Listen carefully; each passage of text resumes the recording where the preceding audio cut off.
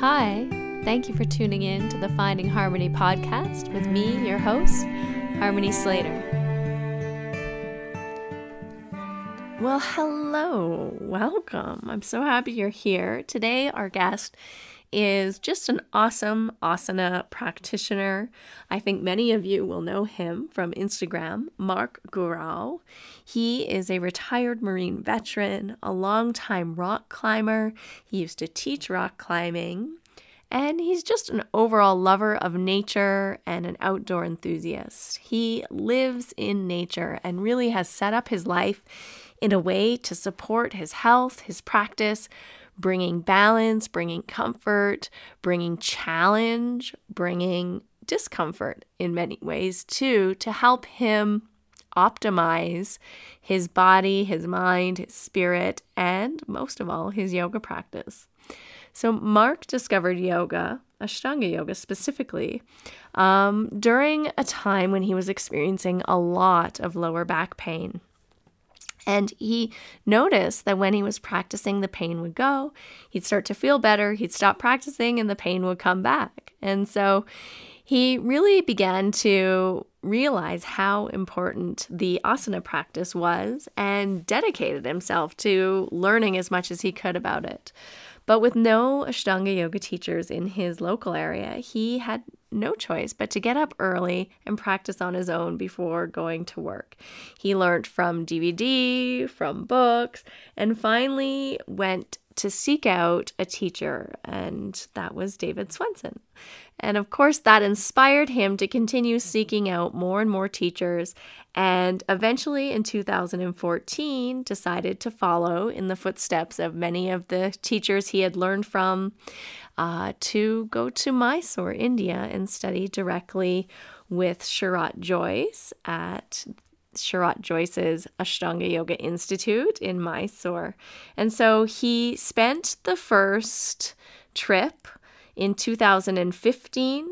He was accepted there and went and studied for 2 months and has continued to go back again and again, getting authorized in 2017 and just continuing to develop his practice, both in his home studio called Great Lakes Ashtanga, where you can find him and practice with him, as well as making these trips to India fairly annually, of course, until COVID happened. So I think you're going to find what we're talking about really interesting, his life, his challenges, but also more importantly, how he's really set up his life to support his beliefs, living a life that's aligned with his values.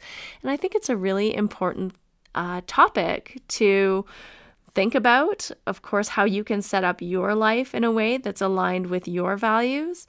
What's important to you? What do you want to prioritize? And of course, we all know, what we prioritize is what happens in our day. So if we're not prioritizing ourselves, we end up last on our list, and often our self-care doesn't happen, our spiritual practice doesn't happen.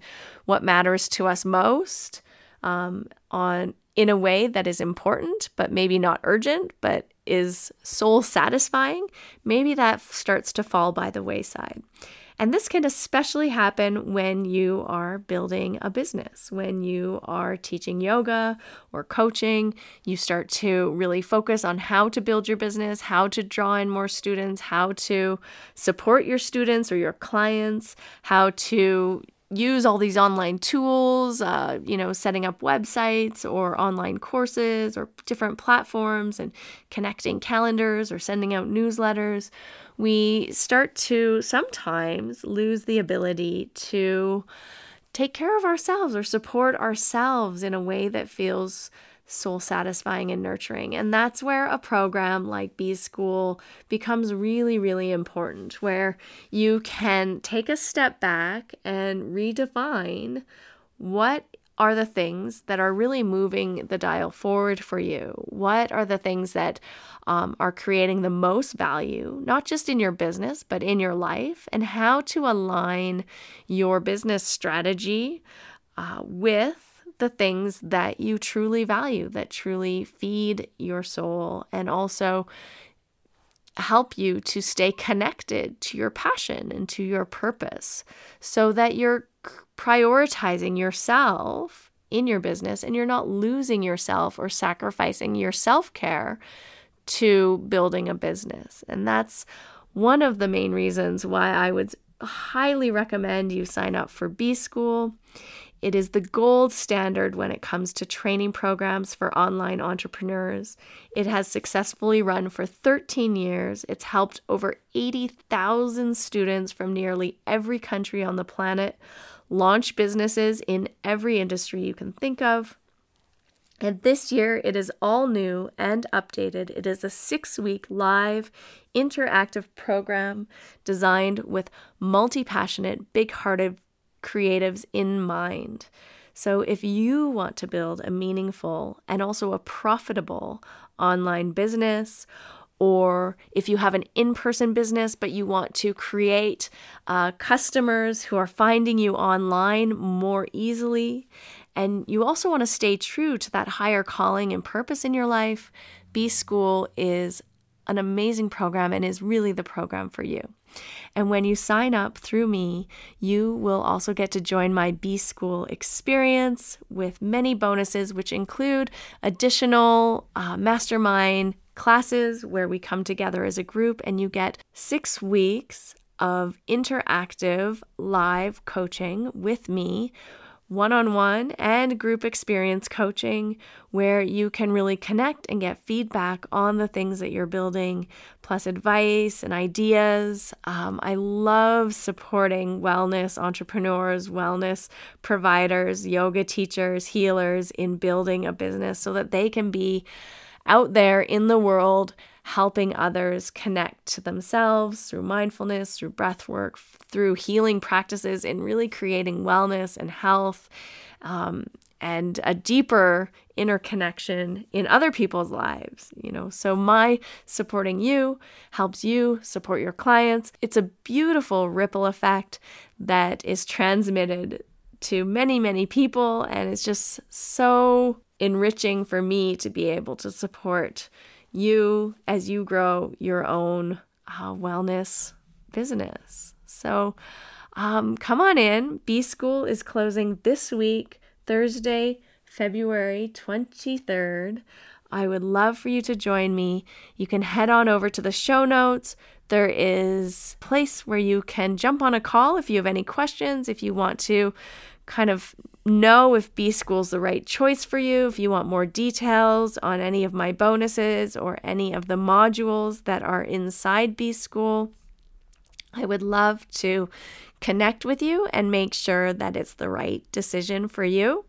It's open now. When you sign up, you get instant access to some of my favorite bonuses, which is Start the Right Business and the Follow-Through Formula. These are some online courses, additional mini courses that help you really create the business that is right for you. Some of the modules inside B School are the profit plan, creating irresistible offers, learning to offer or market your services, your classes, what you're providing to your clients or your students in a way that is of service, that's really supporting them and adding value and doesn't feel salesy or doesn't feel pushy. Learning how to create a marketing strategy that is really aligned with how you want to show up in the world. So come on over, sign up for B School, jump into my DMs if you have any questions at all. I'm just really excited to support you and this wonderful group of humans that's joining me inside B School this year.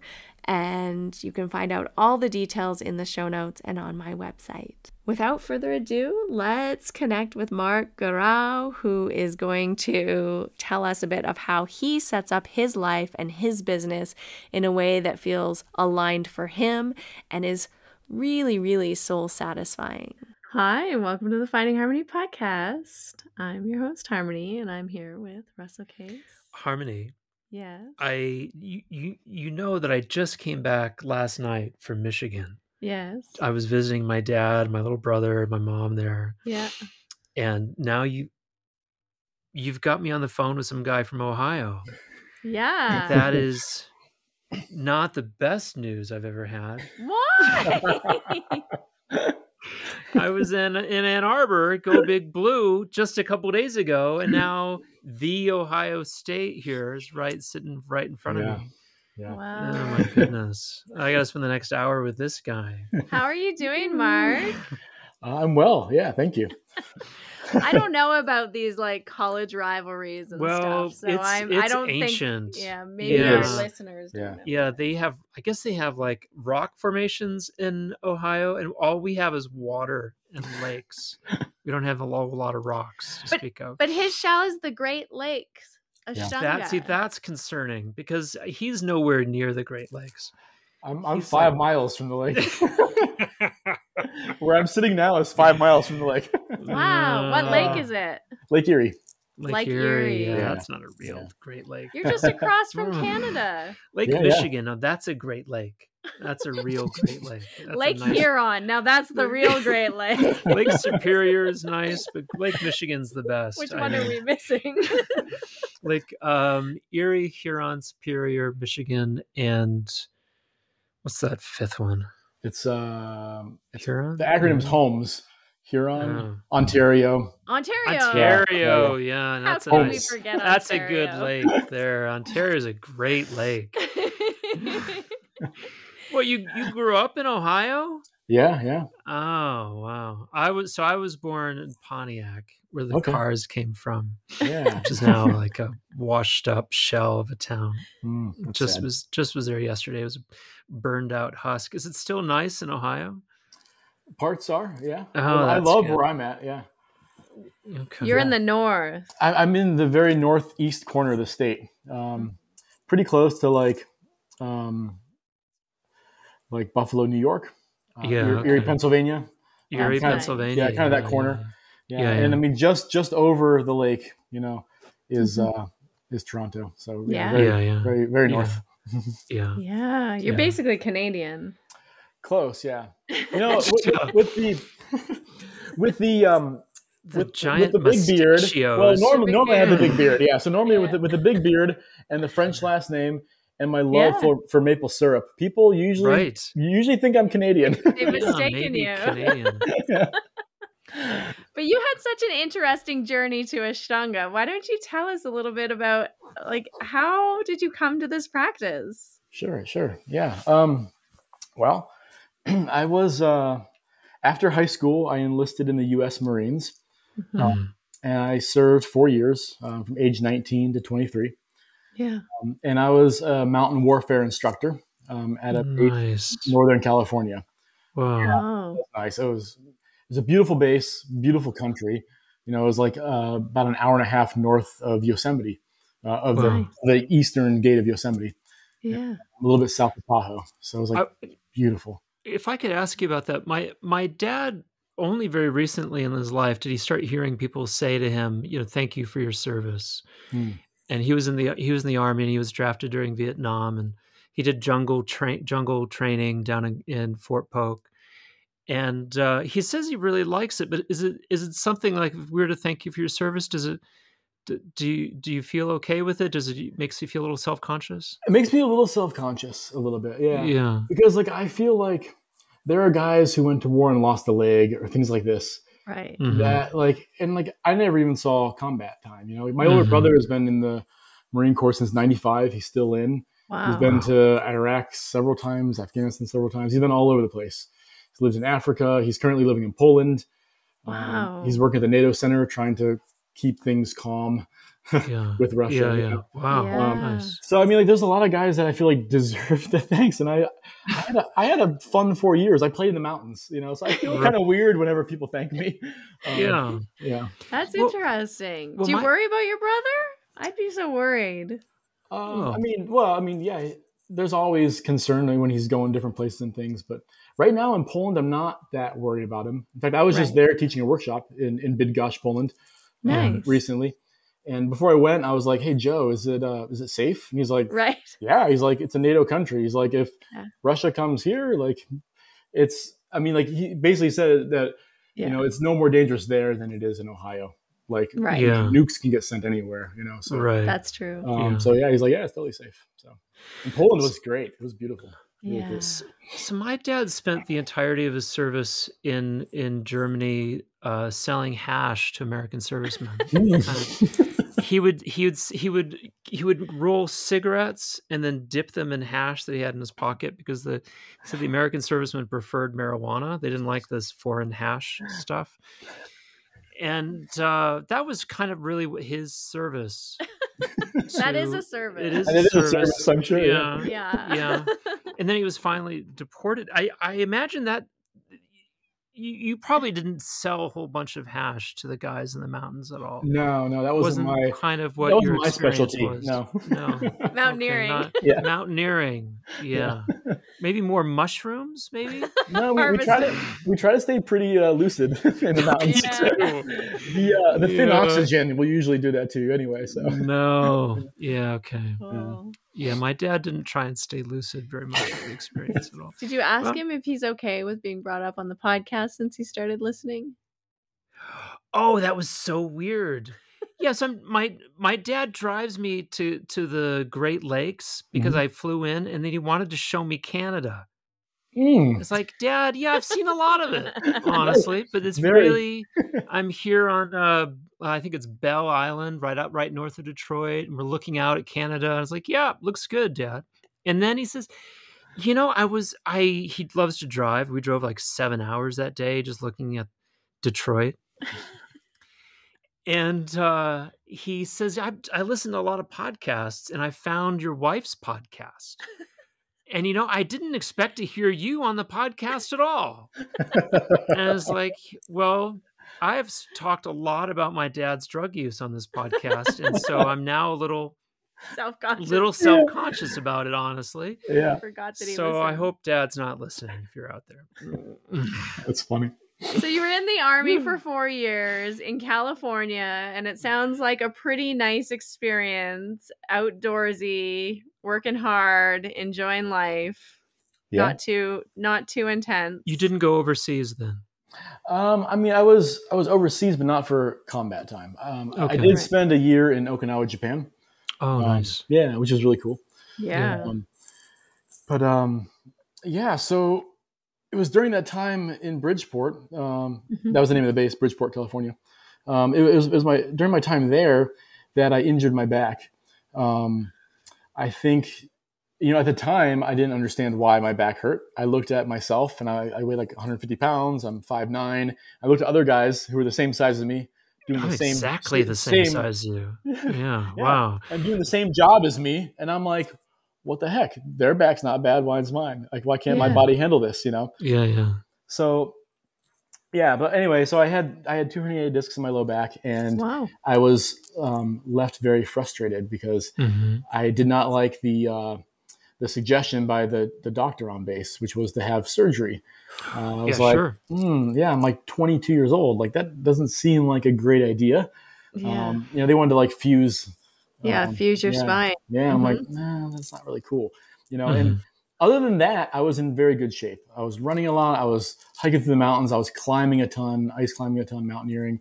So I was really fit, and I was enjoying being fit. And and then suddenly, like, now it hurts to bend over and tie my boots. Right? Yeah. And it's like, shit. What do I have to do here to fix this? So, do you remember what you did to herniate your lower back? I don't think it was one thing. I think it was just me not knowing how to train intelligently and just pushing myself too hard, not listening to myself. Things that I've learned now through yoga. Yeah. But I'm 42 now, so yeah. But you have to learn those things when you're 42 for sure. Yeah, absolutely. So I think it was just repetitive abuse of my back, improper body mechanics, things like that. Yeah. And so I got it in my head to like learn as much about the spine as I could because I didn't want to get surgery. So I started like reading as much as I get my hands on. I was watching videos on the internet, from anyone who had any information about the spine, really, I was just like determined to try to like figure this out. And during all my research and studies, like, yoga yoga came up a Yeah. lot. Coming up. Yeah. I'm like, damn it. Why does this keep Yeah. YouTube keeps like yoga for backs. Yoga for backs. Yoga for backs. Yeah. So yeah, I mean, it just kept like getting inundated with it. So, I was so Bridgeport is pretty remote. The nearest like big city is Carson City, Nevada, and then like Reno, Nevada. But those were both like over an hour and a half drive away. So there was like no yoga studios around, and it's a really small Marine Corps base, one of the smallest bases. There was like 100 permanent personnel stationed there. So some of the really big bases have big gyms, and they have yoga teachers, and they have this and that, and they have everything. Our base was like super like rustic, and there wasn't much there. So I didn't have access. In the mountains. Yeah, it was in the mountains. Yeah, but I had no access to yoga. So I went and bought a DVD. Yeah, that's what I did. Sure. That was my solution. Yeah, cool. Yeah, and I would do that like once or twice a week. Which DVD? It was. I think her name was Karen Voigt. I don't even know if she's a yogi per se. I think she's like a fitness expert from like the 90s, Yeah. But the reason I bought that DVD, funny enough, is because of good marketing. Really? The cover was her doing an upward facing dog, and her back muscles were ripped, and she was on a big boulder, like a big rock. And I'm like, I'm a rock climber. That's interesting. Yeah. And she has nice back muscles. Exactly. That's all it was. It was just maybe a sucker to marketing.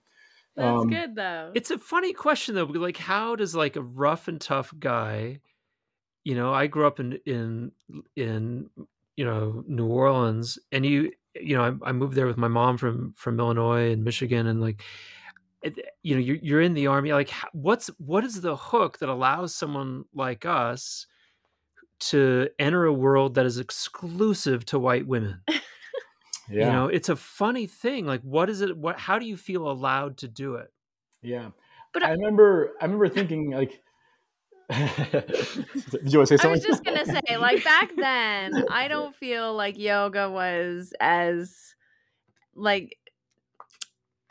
niche to like white ladies as it wasn't as trendy today. I think there was, I mean, I used to go to yoga classes and it was like 50-50 men and women in the class. What, really? Yeah, there was a lot of men in the yoga class. I don't remember that.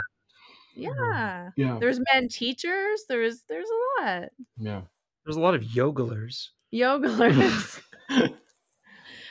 But in my head, I mean, I just, I thought yoga was like aerobics. And so that's why I got a DVD. I was like, I can do it in my barracks room by myself. No one has to know. Right. If it makes my back feel better, That's something that I learned with kids when I was teaching kids, is so many of the young men would do it if no one could see them. Yeah. And so like, I like doing it in my room by myself. And a lot of the young men that I was teaching in Milwaukee, for example, or, they liked it if they could be by themselves and no one could see them doing it. Yeah. That makes sense. Yeah. I mean, yeah. So did you feel better? Did it help? It did. Yeah. I felt really good. And so good, in fact, that I was like, well, I don't need this anymore.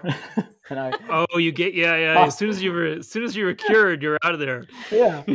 Yeah. So I was like, I don't need this. So I tossed it aside, and kind of forgot about it for, a little while. Then my back started hurting again. And I'm like, where'd I put that? And so it was like, need maintenance. Yeah. It was like that for years, actually. Like I'm a slow learner. Wow. But yeah. On and off. You're like, years. Yeah. I was just like thinking, okay, I'm better. I don't need it anymore. And then I would go back to it. And, it wasn't until I was out of the Marine Corps. I was working at a climbing gym. I was doing a little bit of guiding.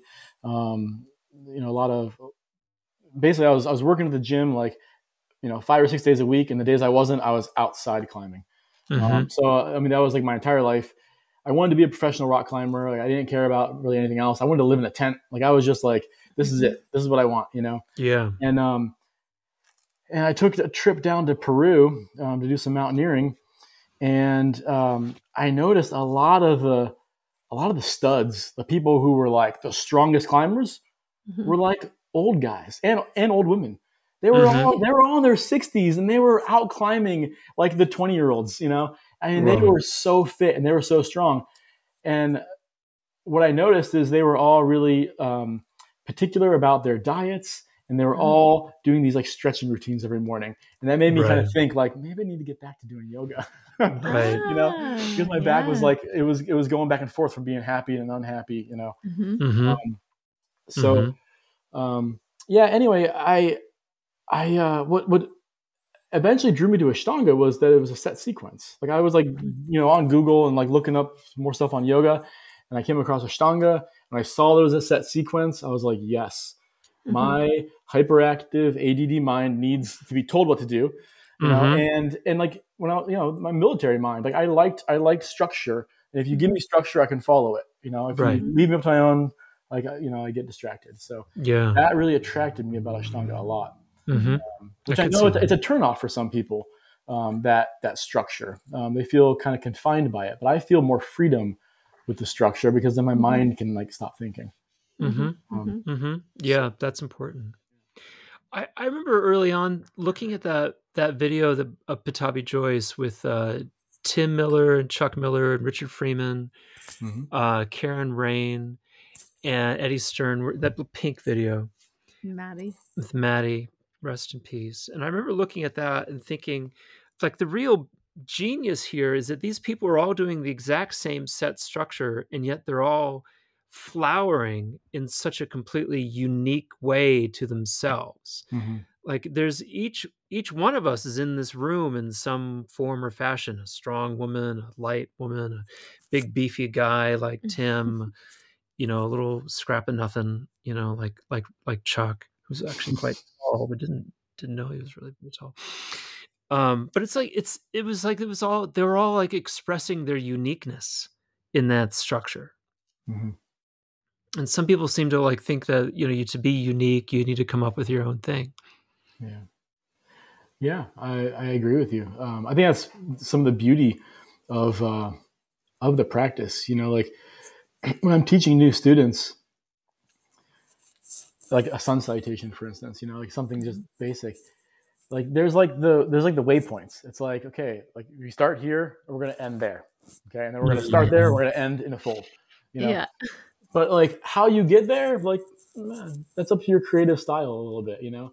I personally like to be direct with my movements. I don't like to do too much flowery movements. I like to be, you know, precise and direct, but not that it's wrong if you add a little bit of, you know, floweriness to it, you know? But I think it's really cool though, that like, you know, we're told like where to go, but we're not really told how to go there. So yeah, it does allow for different body types for sure.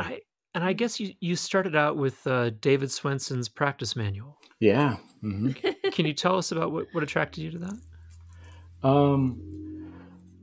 Well, I mean, I don't know what really attracted me to that book particularly. I just was online looking for information, and I saw that like, oh, the book will tell me what to do. Cool. So I think it's the first one I saw, so I bought it. But yeah, and were you still practicing at home with the book now? Oh yeah. I started Ashtanga when I was like 29 or 30 in there. And yeah, I did it every day. I mean, mostly every day. There was times where I thought maybe I should break up with this practice because my back still hurts, and I would, you know, leave it for a week and realize that it wasn't the right thing to do. Yeah. But in general, I was practicing every day in my room, in my extra room, before I went to work. And for about 4 years. Climbing was getting so good. No? Well, no, because Ashtanga started to push climbing out. Like there's only so much time in the day. Yeah. So, interesting. My body felt good. Like I was going to work and feeling good. My mind was feeling good. But yeah, like the more I practice Ashtanga, the more I teach now, the less I climb. Sadly, right. I need to find a good balance for that. But yeah, I'm not climbing as much as I used to. Yeah. But that's okay. You know, we change. We do for sure. But I'm trying to think what I was saying. Well, you started practicing with David Swenson. I think you said at some point that you actually went out and did you seek him out and start talking to him? Yeah. So there was after like about 4 years of practicing by myself, I'm like, I probably need some instruction. I need some help. So I did a search, and he was coming to Columbus, Ohio. Oh, wow. And it's like a 3.5 hour drive from where I am. So I'm like, hey, cool. Like, I'm going to go. So I signed up for it. And I went down to Columbus for a week and practiced with David. He was the first like teacher I had worked with. And nice. Yeah. And was it like one of his teacher trainings where he's like taking you through the sequence and like you're learning to adjust and nice. Exactly. Yeah. And I didn't want to be a teacher. I just wanted to learn more about Ashtanga, Yeah, it's like Ashtanga boot camp though. Every day, let's do it. Yeah. I think you mentioned something at that time about back bends and him mentioning something to you about back bends. Is that right? Yeah. So during those 4 years I was practicing by myself, I was doing the practice the best I could. I was doing the whole series. I didn't know you're supposed to stop like at a posture you can't do well or whatever. So I was doing the whole series, kind of stuffing myself into Supakirmasana. Like sometimes it didn't go well, but in general, the forward folds felt nice because they were stretching out like my tight hamstrings and my tight back. But too much forward folding, would exacerbate a herniated disc. Yeah. And that's what was happening sometimes. I would fold too deep, like ego would get a hold of me, and I'd fold too deep in like Supakirmasana and I'd hurt my back again. Yeah. So when I went down there, it was one of those like kind of bad weeks. Like I had I had heard it a few days prior and I was like, yeah, well, I got to go. I signed up for it. So I went down, I was moving kind of funny, and he picked up on it right away. So I told him like, what was going on with my back. And he's like, you need to, do way more back bending. You need to learn how to do up dog properly, and you need to learn how to do Urdhva Dhanurasana properly. And he even suggested starting second series. And I don't to learn those things. Yeah. Yeah. I don't remember, but I'm pretty sure when he said that to me, I was like, there's more? There's a second series? Like, I didn't even know. Yeah. No, I think I knew, but like, I never, I never like thought I would be going any further. Like I didn't care to. I just wanted to make my back stop hurting. And I thought back bends would literally destroy my back. I thought that would be the worst thing ever. Oh, right. So I was terrified of them. So I was like skipping them and like not really doing them very well. And he was like, no, you got to do these. Yeah. They're actually the cure. Yeah. It's so interesting because I read that about you, and I was curious because I'd learned Ashtanga yoga in Chicago for a bit when I was in school, but then went down to Texas and I worked with David Swenson in a little circle of David Swensonites that were following him around everywhere in Austin. And at that time, and this would have been the late 90s, we were all just crazed for handstands. And so we were trying to do handstands between every posture. And then between sides, we were trying to do a handstand. Wow. So when I got into my first Mysore room, it wasn't so much that we were skipping back bends as that they were impossible because we had tried to stand on our hands so much that everything in our shoulders and our upper back was frozen. So tight, yeah. And and going to Mysore was kind of I thought I was going to show off my handstands, and not actually be left in the dust by these, soft, wispy little boys. It was kind of a drip, but it was, I thought I'd put the work in, but actually learning the back bend was really, really critical, especially like the front of the hips, because you can do so many forward bends and so many handstands and so many navasanas that the front of your hips are so strong. You got to stretch that whole thing out. Yeah. There's like, it was everywhere and relentless. Yeah.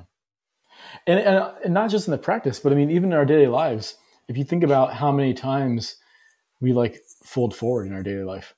Yeah. I mean, like you lean forward to brush your teeth, like over the sink, and you wash your face and you make your bed and you're forward folded, like you drop something on the ground, you forward fold to pick it up.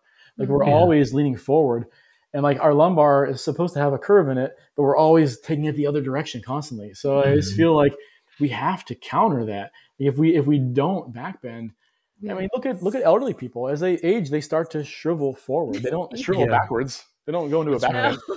Not at all. Yeah, I mean, so like we got to counter gravity. We got to counter that. I really feel it. Like if I'm on the computer a lot and I'm on the computer quite a bit these days. Yeah, a little bit. I always like to kind of have my like back bender, my little wheel, my roller, and at least like roll my back out if I can, like once a day, because it's just so good to have that counter stretch. Like you're saying, everything's forward folding in the computer, the phone, the driving, the washing dishes, the everything, right? Everything. Like we just don't really do back bends very often unless you're being really intentional about it. Like, I'm going to do a back bend now. Yeah, it's crazy. Well, certainly there must be like there's a lot of development there for you to get to where you are now as an authorized level 2 Ashtanga yoga teacher. Can you tell us killer Kapotasana? Can you tell us that journey from meeting David Swenson to being in India and, pardon the expression, being up to snuff? So I left Columbus, came home, was really excited about just the way I was feeling and like finally connecting with the teacher. And I really liked what he had to say. And I was like, this is great, but like, he wasn't like in Ohio all the time, it wasn't even nearby all the time. So I'm like, okay, I want to find someone else. I was hungry for more. So I got online and, really, I think the only 2 yogis I knew at the time were like Kino and David, like David Swenson, like they were just like probably the only people really, doing much online, I felt like. So I Googled her name and, I was like, well, what kind of trainings is she doing? So I went down to Miami Life Center. Wow. I think this was in 2014, maybe. And it was a 2-week course with Kino, Dave Christensen, and Patrick Nolan. Yeah. Wow. Yeah, it was really cool. Patrick did like meditation and pranayama, and like Dave was going to our vinyasa count with us, and then Kino was doing like sutras, and she was doing the Mysore in the mornings, and it was really a cool little program they put together. And Kino and Day both, which is it's kind of ironic now because Day is no longer into backbending. She's very against backbending, but they both at the time told me like, you need to backbend. And Day was actually very firm about it. She was like, you need to backbend. You're going to mess up your back if you don't. Because even though David Swenson told me that, I still went home and like didn't really follow his advice. I still went home and was like, but he's not in my body. He doesn't know. I doubted it, Yeah. So they were like, you need to backbend. And I learned to stand up and drop back during that 2-week period. And that was like the real turning point. Like when I learned to stand up and drop back, my back pain just like dissolved. I felt like a new person. I felt so good. Yeah. And then when I was down there, I met Lucas. Do you guys know Lucas from Brazil? Yeah. Haven't you? Yeah. I went to his shop a couple times. Yeah, he's so great. Carvalho. Carvalho. Yeah, I met Lucas and also Agatha. You guys know Agatha? Yes. Mm-hmm. Yeah.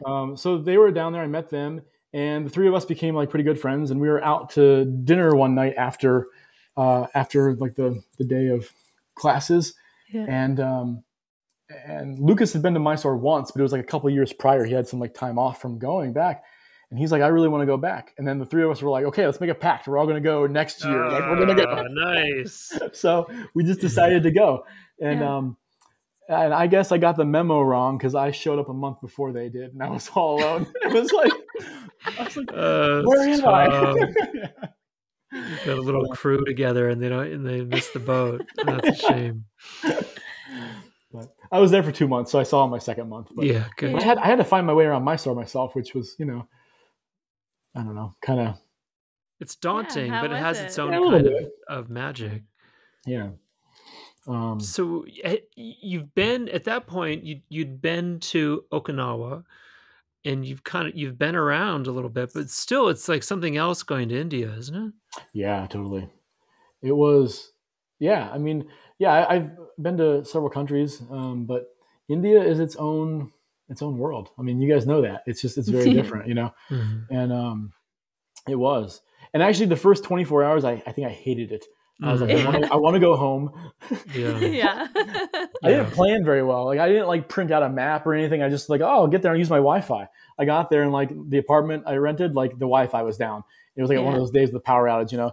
So I'm like walking around like tired and hungry and thirsty, and I had no rupees yet. And I'm like, where's the shala at? Where's anything? I was like just wondering. I was wandering around looking for food. Where's the Wi-Fi? Jesus. Yeah. I remember going to Gokul chats and asking where the shala was, and nobody there had ever even heard of it. Isn't that crazy? Away. It was a block away. It was 2003, and nobody had any idea. Oh yeah, but the shala was news. So it was like there's no nuts. shala. There's no shala here. No shala. No nilayam. Ashtanga yoga nilayam. No nilayam here. No. That's crazy. Yeah. And so how was that first trip? Was it great? Were you like totally immersed? Did you? Yeah, it was amazing. I mean, like after maybe the first practice, I was like, I was hooked. I was like, I'm definitely coming back here every year. Yeah. And I had really good practices every day. My body felt strong. I felt open. Sharat took a liking to me. You know how he sometimes does. And anytime someone would try to help me catch, he would like yell at them and send them away, and he would come over and help me catch. And I had never caught before, like ever. Oh, yeah. That was my introduction to catching, and it was every day. And, my back felt great, surprisingly. Like there was no pain. It was unbelievable. Wow. So, yeah. So did your back ever start hurting again, or has it been healed for good now? No, it's not healed for good. It's definitely daily maintenance. Every morning I wake up at 2 a.m. I do my practice from 3 to 5, and then I start teaching. And at 2 a.m., like my back's like, no way, dude. Yeah. Definitely, I have to warm it up and start moving. What do you do to warm up? I have about a 15-minute little hip sequence that I do in the mornings. It's nothing too spectacular, but it gets my hamstrings, gets my lumbar, just kind of gets things kind of moving, gets some external rotation going on. And so I do that in the morning before my practice. I also have an infrared sauna, and like in the wintertime, I'll usually hop in there first before practice. But typically I like to do the infrared after practice. Like I like to keep my sweat going longer, so I get in there after. But on cold mornings, Ohio's cold. We know how cold Ohio is. Hi from Canada. It is dangerously cold down there. You mentioned here, this is a great quote. It says, some of the things that you do on a daily basis for your personal self-care, you said there'll be a lot to type out here. Some of it is too strange and might seem a bit abnormal, but it would be definitely worth discussing. Yeah, I think I would like to hear more about that. I want to hear about Mark's self-care regimen. I want to hear the abnormal, deviant stuff that you do for your self-care. Okay, so it's a lot of this stuff I didn't purposely create a system. I just started like doing things, like some things I've been doing for 20 years, some things I just have started doing 6 months ago. But there are things that I do that I just find work well for me. And then recently I'm like, okay, how can I like categorize these to explain to people? Because it's just like random shit, this is all this like random stuff. So I'm like, how can I categorize these? So really what I have is, so I try to, with anything I do, I try to ask myself 2 questions. And it's how can I connect better to like myself and to nature? And how can I protect myself better from like all the modern day like toxins in the world, like either the toxins in our food or in our water, or like Wi-Fi signals constantly like blasting us, or EMFs or off gassing, all this stuff, So like, how can I like protect myself? So it's connect and protect are like the kind of the 2, the things. And all the things that I do, like, I guess I could put them into like a couple, like we could say that I think if you eat well, if you ask these questions, how can I connect to nature and how can I protect myself when it comes to eating? Okay. When it comes to drinking, when it comes to sleeping, when it comes to moving. And then I also like to seek every day comfort, and I like to seek discomfort. I think comfort and discomfort are really important in our lives. So like those are like the 6 areas, like, sleeping, eating, drinking, moving, comfort, and discomfort. And how can I connect and protect better? So I don't know which one. Where do we dive into? Let's talk about food first. Yeah, right from the beginning. Everyone wants to talk about food. Yeah, we're gonna go through them all, though. Yeah. All right. Yeah. I just ate an entire bulb of garlic, so I would also like to talk about food. I would like to talk about protection. Okay. Yeah. Do you need personal protection from? Oh my goodness. So with food, I have been.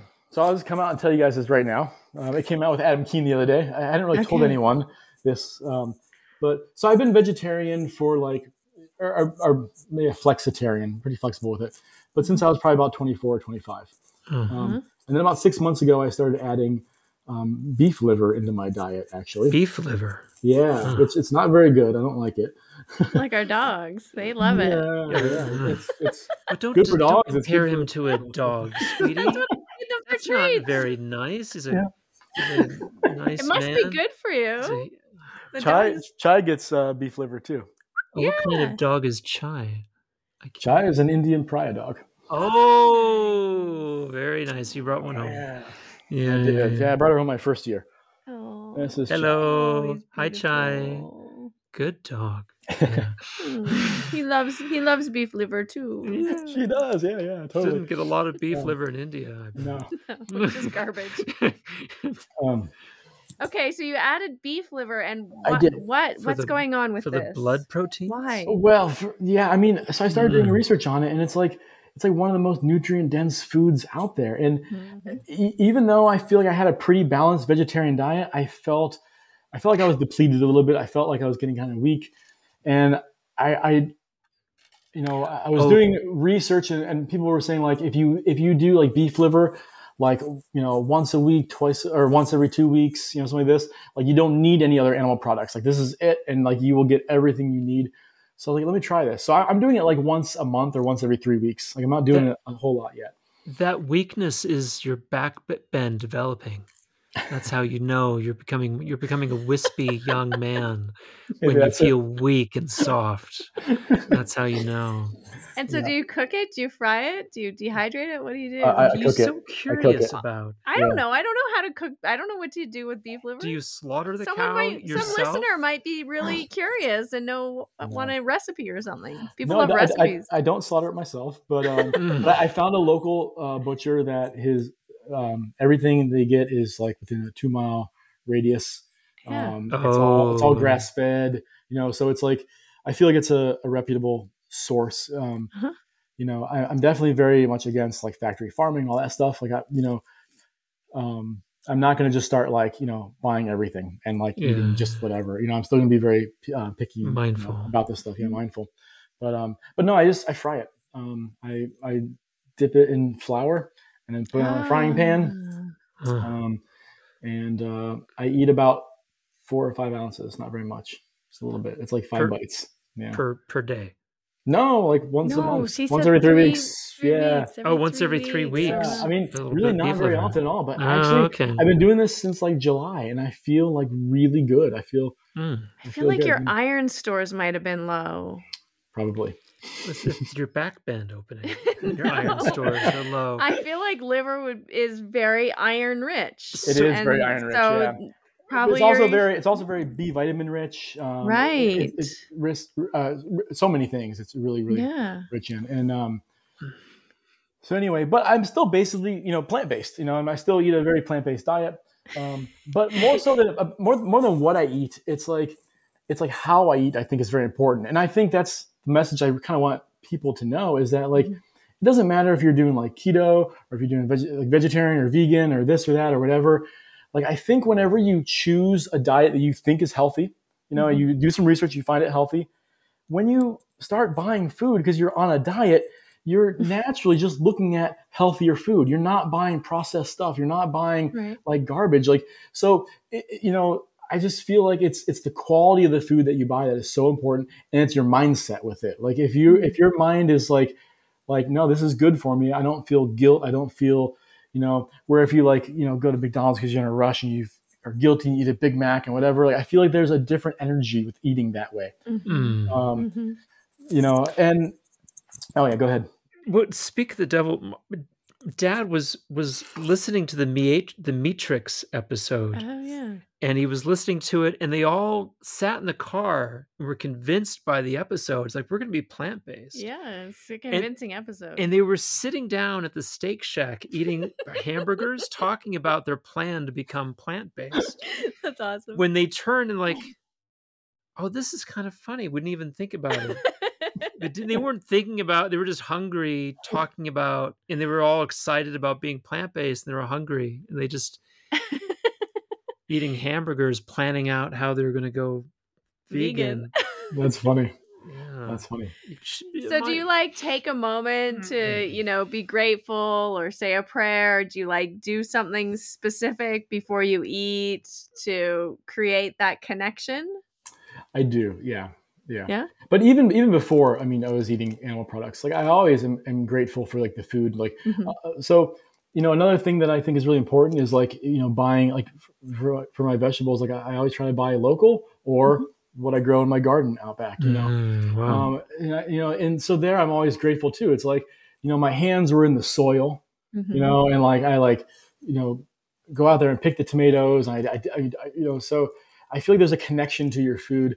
And if you don't have a connection to your food, I think being mindful and grateful for that is a way to connect to that food, for sure. Yeah. And then I think no phones at the table. We get our screens away from the table when we're eating. I think it's really important to be present with the person you're with, or if you're alone, be present with your food. But I think that's super huge. I intermittent fast. So my first meal of the day is around 11. My last meal of the day is around 5 p.m. So those are the window in which I eat. And you just eat as much as you can in that period. Buckets of ice cream. I got chastised so hard at the beginning, in the middle of COVID, because I made a social media post. Let's talk about social media for the social media intermission. Yeah. I made a social media post about intermittent fasting and said if you're experiencing some extra weight gain because of COVID, don't mention weight gain, an extra 5 pounds. Yeah. Instead of changing what you're eating, maybe just change the times you're eating. Schedule, yeah. Right? Yeah. You might as well have disconnected your Instagram at that point. Say goodnight, sister. Then I was body shaming people. Oh yeah. Harmony the fat shamer. That's where she is now. And I was oh my gosh, really? That was not the intention of the post. Yeah, purely good intention, but it's so easy to trick people nowadays. It's so easy. Yeah. Oh my gosh. I was man, I wasn't telling anyone to go on a diet. Nothing. Yeah. It's tough. Yeah. So I hadn't told anyone really about my eating liver, and then Adam asked me about it. He asked me about diet, so I'm well, I can't lie, so I have to. But I wasn't advertising it, Yeah, the confessions but came out. Ahimsa comes before Satya. Remember that. And always non-harming before truth.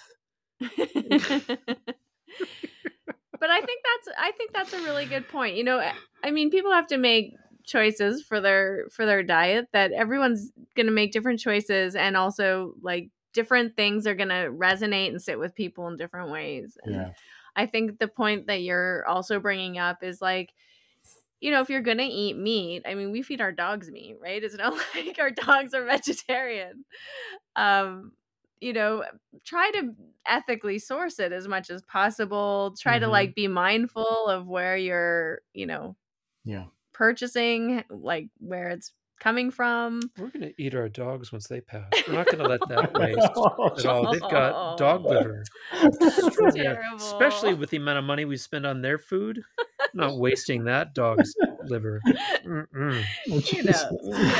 Yeah. Yeah. But I think I love that. I think that's really important. And I love that connection with your food and like the production and the people you're with too. Yeah. It's really conscious. It's really important. Yeah. Yeah. And like I would never say that like these things are like, oh yeah, here's how I live, you should live this way. Right. But I think everyone can at least ask themselves the questions like, okay, like food, how can I connect to it a little better and how can I protect? And it's going to be different for everyone depending on where you live and like what resources you have. Like, I heat my house with wood. Okay. Oh yeah. Wow. We don't turn our furnace on at all. It's never turned on. Amazing. So like I heat my house with wood, and that's a way, I only cut down dead trees that are on the property. We have about 8 acres here. So a lot of standing dead trees that need to come down or they'll fall in the house, or whatever. So I've never cut down a live tree. And that's a way I can connect with, like when the house is warm, it's like, oh, like I cut that tree down, I split the wood, I started the fire, it warmed the house, so there's a connection there. But of course, if you live in a city, you can't go to if you're in New York, you're not going to go to Central Park and cut down a tree. You'll get arrested. Well, there are dead trees there, though. Yeah, you still get arrested. I think so. Yeah, maybe. I mean, of course, it depends. Like we all can connect in different ways, but like you can ask yourself the question, like, is there a way I can connect differently? If you can't live in nature, you can load your house up. Every window in your house could have a houseplant in front of it.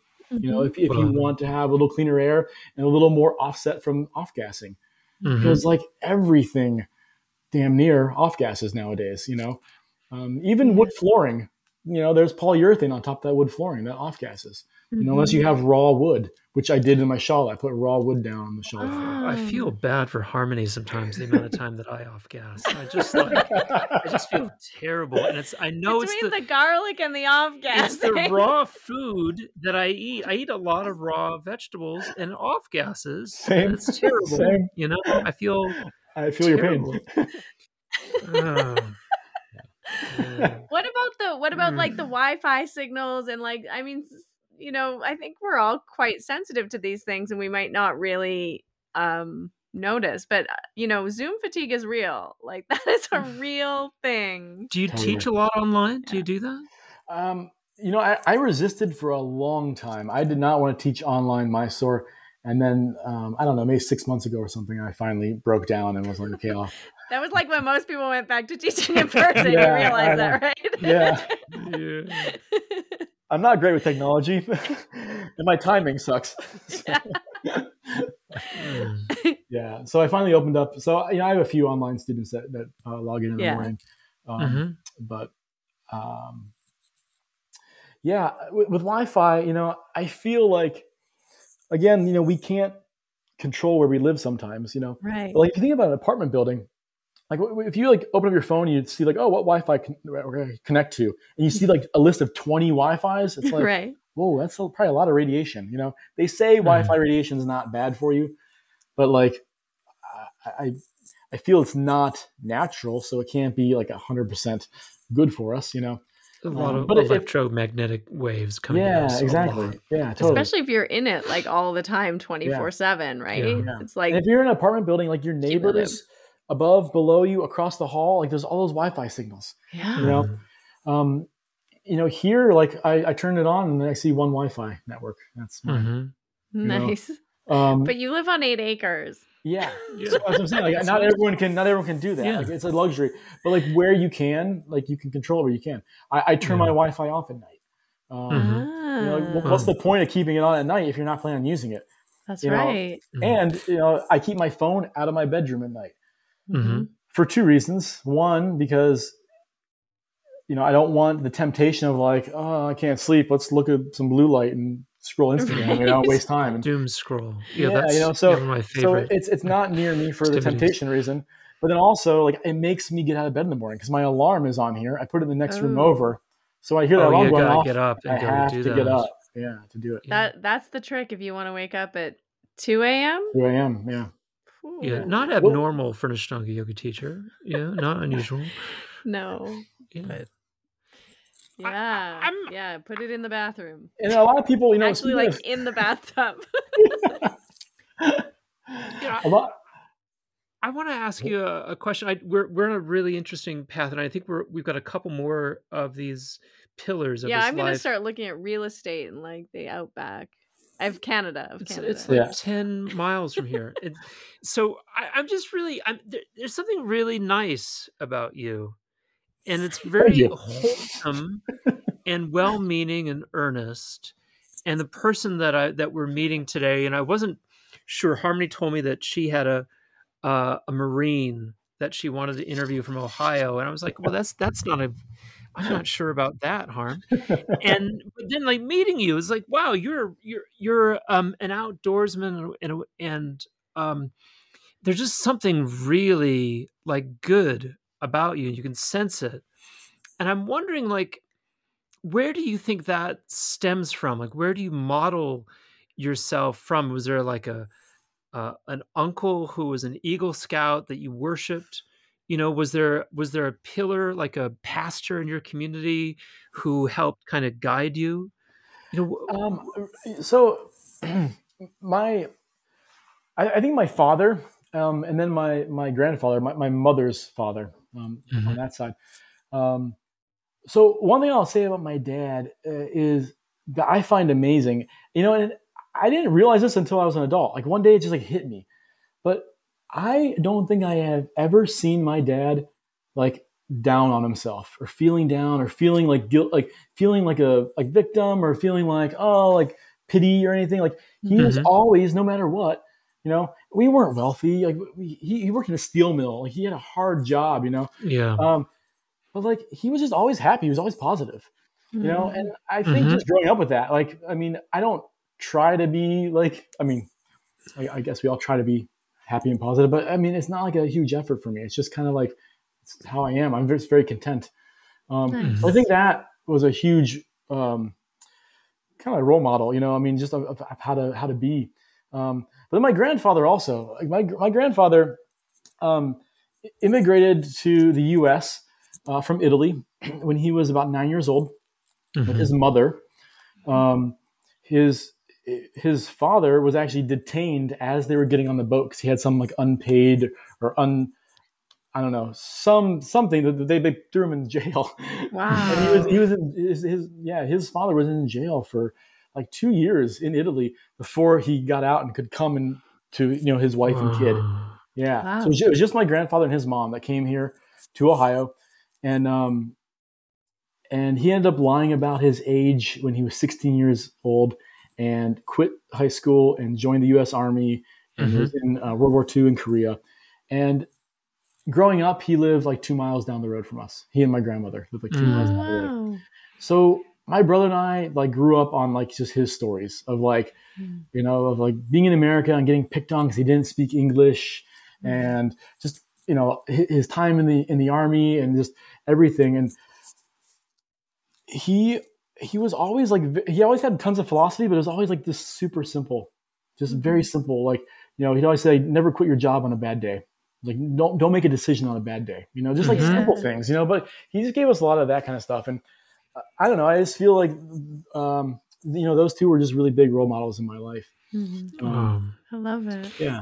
So I can't think of a family member that hasn't been in prison in my family. It's literally true. And maybe I don't know. My great uncle George didn't go to prison. I don't know, but that was that's it. And so we're not wholesome like that for our experience in prison, like your grandfather. The great grandfather. It was the great grandfather. The grandfather was a child in America. All right. Yeah. Yeah. That's beautiful. I love that. It's so nice. Do you have? Are you working on a family now? No. Just my dog. Just your dog. Well, Chai. I think he might be an eligible bachelor. He's married. I'm married. Yeah. And is she are you working on a child with that lady? No. No. Okay. They have enough to do out there on the ranch. Well, think about it. I think you've got a lot to give, honestly. I mean, I guess children would help with like splitting wood and doing the chores around here, which would be nice. That's a nice way to think about children. Yes, they are helpful. Free labor. Yeah. No. Yeah. I have a nephew and a niece. from my sister, and then I have 2 nieces from my older brother. And I like being an uncle. It's great. You got a big family. 2 siblings. Yeah. 2. Oh, your brother's older. I thought your brother was younger. Okay. No, I'm the youngest. Yeah, my brother's next in line. And then my sister is the oldest. Yeah. Okay. I was adding another one. She won't admit that she's the oldest. No, nor should she. You can hear the way that he brought his voice down about his sister. She's the oldest. Like, she's a ball breaker. You can hear it. Oh my goodness. That's a story right there. Well, I think some other people want to hear more about your sleep. How do you connect and protect with your sleep routine? Please. Yeah. Okay, so I'm going to say getting up at 2 a.m., not protection. Yeah. Well, if you go to bed at 6, it's all right. A lot of people hear that and they're immediately like, "Oh, that's not healthy. Like, are you okay? Are you sick? Are you, like," and they worry about me immediately. Right. It's kind of like whenever, people like say you've eaten meat your whole life and you go vegetarian, all of a sudden your friends are all worried about you. "Oh, that's not healthy. You're not going to get enough protein." Yeah. Like people, they hear one little piece and they think you're not healthy. But what people aren't realizing when I say I get up at 2 a.m., they're not realizing all the other things that I do that they are probably not doing that makes my sleep good quality. And one is like not having a phone in the room, not having the Wi-Fi on at night. I track my sleep cycles. So most people on average get about a 90-minute sleep cycle. To go through a whole entire sleep cycle is about 90 minutes. So I find if I sleep in increments of 90, so hour and a half increments. So 3 hours obviously is not enough, but that would be 2 sleep cycles. 4.5 would be 3 sleep cycles. 6 hours. So I aim for 6 days a week. And then on my rest day, I get a little fat and happy and I do 7.5. 7.5. 7.5. I feel indulgent. Yeah. I feel guilty sometimes. Sure. Guilty pleasure. So you got to get to bed at 7:30 at night. He's got to get to bed in 45 minutes. Yeah. We got to let you go. So what I do is I usually get up and get in bed around 7:30 and I read a little bit. But I try to have lights off at 8. And 8 to 2 is 6 hours. And that works pretty well for me. The other thing that I do, which is this is maybe one of the things that's a little abnormal, because you asked about those. Yeah, we want to get into those. Yeah, so I don't sleep on a traditional bed. What do you sleep on? It is a wooden box that I built. Phenomenal! And then I have a 2-inch thick wool mat that's on top of that. So that wool mat is like the mattress. And then of course sheets on top of that and a blanket on top of that, Does your wife sleep with you or does she have her own bed? No, she sleeps on the same bed. Oh, that's fantastic. You got to keep her there. Yeah, you got to keep her. I'm going to tell you, a lot of ladies aren't going to put up with that. What does Goenkaji say about the indulgent? It's true. Indulgent bedding. You can't luxury bedding. Yeah, it's not good for your sadhana. Yeah, no, that's amazing. But I find you sleep in a coffin. I find that I'm not in a box. I'm on a box. I completely misread that. I'm sorry. That would be weird. So, I find that when I go camping, I'm sleeping on the ground on a thin thermarest mat, and I never wake up with back pain when I'm out rock climbing. Oh, right. I'm using my body all day long. And I don't get a full asana practice in whenever I'm out rock climbing. I'll do some sun salutations and some hip stretches. I'm not going to do my full practice when it's 4 a.m. and cold outside and whatever. Yeah. I never wake up with back pain. My back feels great. So I thought, well, how can we replicate that indoors? So let's sleep on wood. I want a natural material. I didn't want something that was going to off gas. So we have wood and we used a wool mat, again natural. I started thinking this would be a good idea. But before I did it, I did a little research, doing some reading online. And one thing I read is that when you sleep on a really hard surface, like on the ground, even sometimes people sleep on the floor, your bones settle more in your musculature. And it allows your muscles to actually totally relax in the connective tissue to totally relax. Where normally if you're on a water bed or something really soft, your muscles stay a little bit tense because they're trying to hold you into a posture. Now you kind of have to back sleep. It's not very comfortable to sleep like on your side or on right. hips, you know. Yeah, right. But okay. So what area do we need to cover? We did the food, the sleep, the off-gassing, and technology. Yeah, we can talk about like drinking, like water, you know? Yes. Yeah, yes. I mean that's that vodka you're drinking during the day. It looks like water, no one knows. Yeah, so I mean, this is nothing like too hardcore or crazy at all by any means. I think this is just kind of basic, but I try to drink half my in pounds. I weigh 150 pounds, so half that in ounces. So I weigh 150 pounds. I try to drink 75 ounces of water a day. How much is that in liters? Let's see. 32 ounces is a quart. And a quart is almost a liter. They're close. So it's like 2 liters, kind of. Yeah, it's a little over 2. Yeah, a little over 2 liters. That's not too crazy. I think that's recommended. Yeah, exactly. I try and drink 2 liters of water too. Yeah, it's nothing insane at all. I heard the supermodels drink like 4 liters. They don't eat any calories though, so but that keeps their skin really nice. So the water intake, I mean, that's nothing like too crazy. The amount. This is what I go by, the rule of thumb. Half your body weight in ounces. And then I try to only drink like 4 to 6 ounces an hour. Because if you drink too much at once, you just end up peeing it out. You don't actually get that hydration. So I try to like space it out through the day. So like 4 to 6 ounces per hour, I think is really important. Because if you just slam 2 liters before bed, you're going to, you're just going to pee it all out, and you're not actually hydrating your tissues very much. Yeah. See, I'm glad you bring this up, actually. I'm feeling really validated now. Because I always used to do that because I'd forget to drink water during the day. And then at night, I drink like so much right before bed. Like a gallon. Yeah, not a gallon, but nearly. Like a liter and a half or something, gallon, right? Yeah. And then I bought this really cute water bottle that has the time markings. Are you hawking a product again? No, but I'm just saying it. The link is below. The subliminal marketing for products on this show have gotten out of control. But it's really helpful because it like has 8 o'clock, 9 o'clock, 10 o'clock, 11 o'clock, 12 o'clock, and then you fill it up again. I love it. That's genius.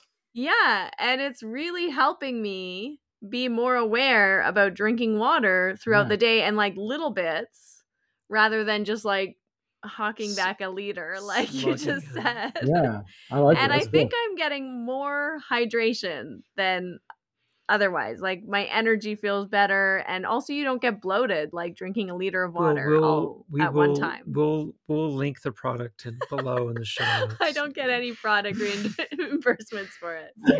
But I think it's true. I think what you're saying is true. I think it's really like a good tip. Yeah. And another thing that I think is important, I don't know if it's the same in Canada or not, but in the US, they put fluoride. They fluoridate the water. Oh, yeah. It's very good for your teeth. Yeah. It's good for your teeth, but it's not good for your brain. You know, you're really not supposed to ingest it.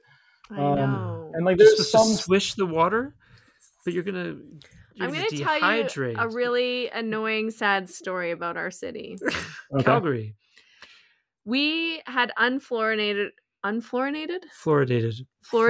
don't know the word. We didn't have Florida in our water. Okay. I pushed to get the fluoride passed. Yeah, we had the fluoride out of our water for like 10, 15, 20 years maybe. When I was a kid, it was in there, and then we passed and then they wanted to put the fluoride in. The law to get it out. And then I protested in the street to get this law passed. Last year, we had like a referendum again. And they put it back in. I put a sign in our front yard. We got to vote yes on the fluoride. It was close, but they put it back in. What do you have against fluoride now, Mark? It's poison. I'm asking our guest here, and your personal views are to one side. So, I mean, I'm not a scientist by any means, but a lot of the research I've read, they're linking it to like Alzheimer's, things like this. They really think it's bad for the brain. Maybe that's why I can't remember anything anymore. Yeah. Yeah. Also, you're a bit overworked, I'd say, as well. So since we're going to do product promotions, let's get a link up here for Berkey.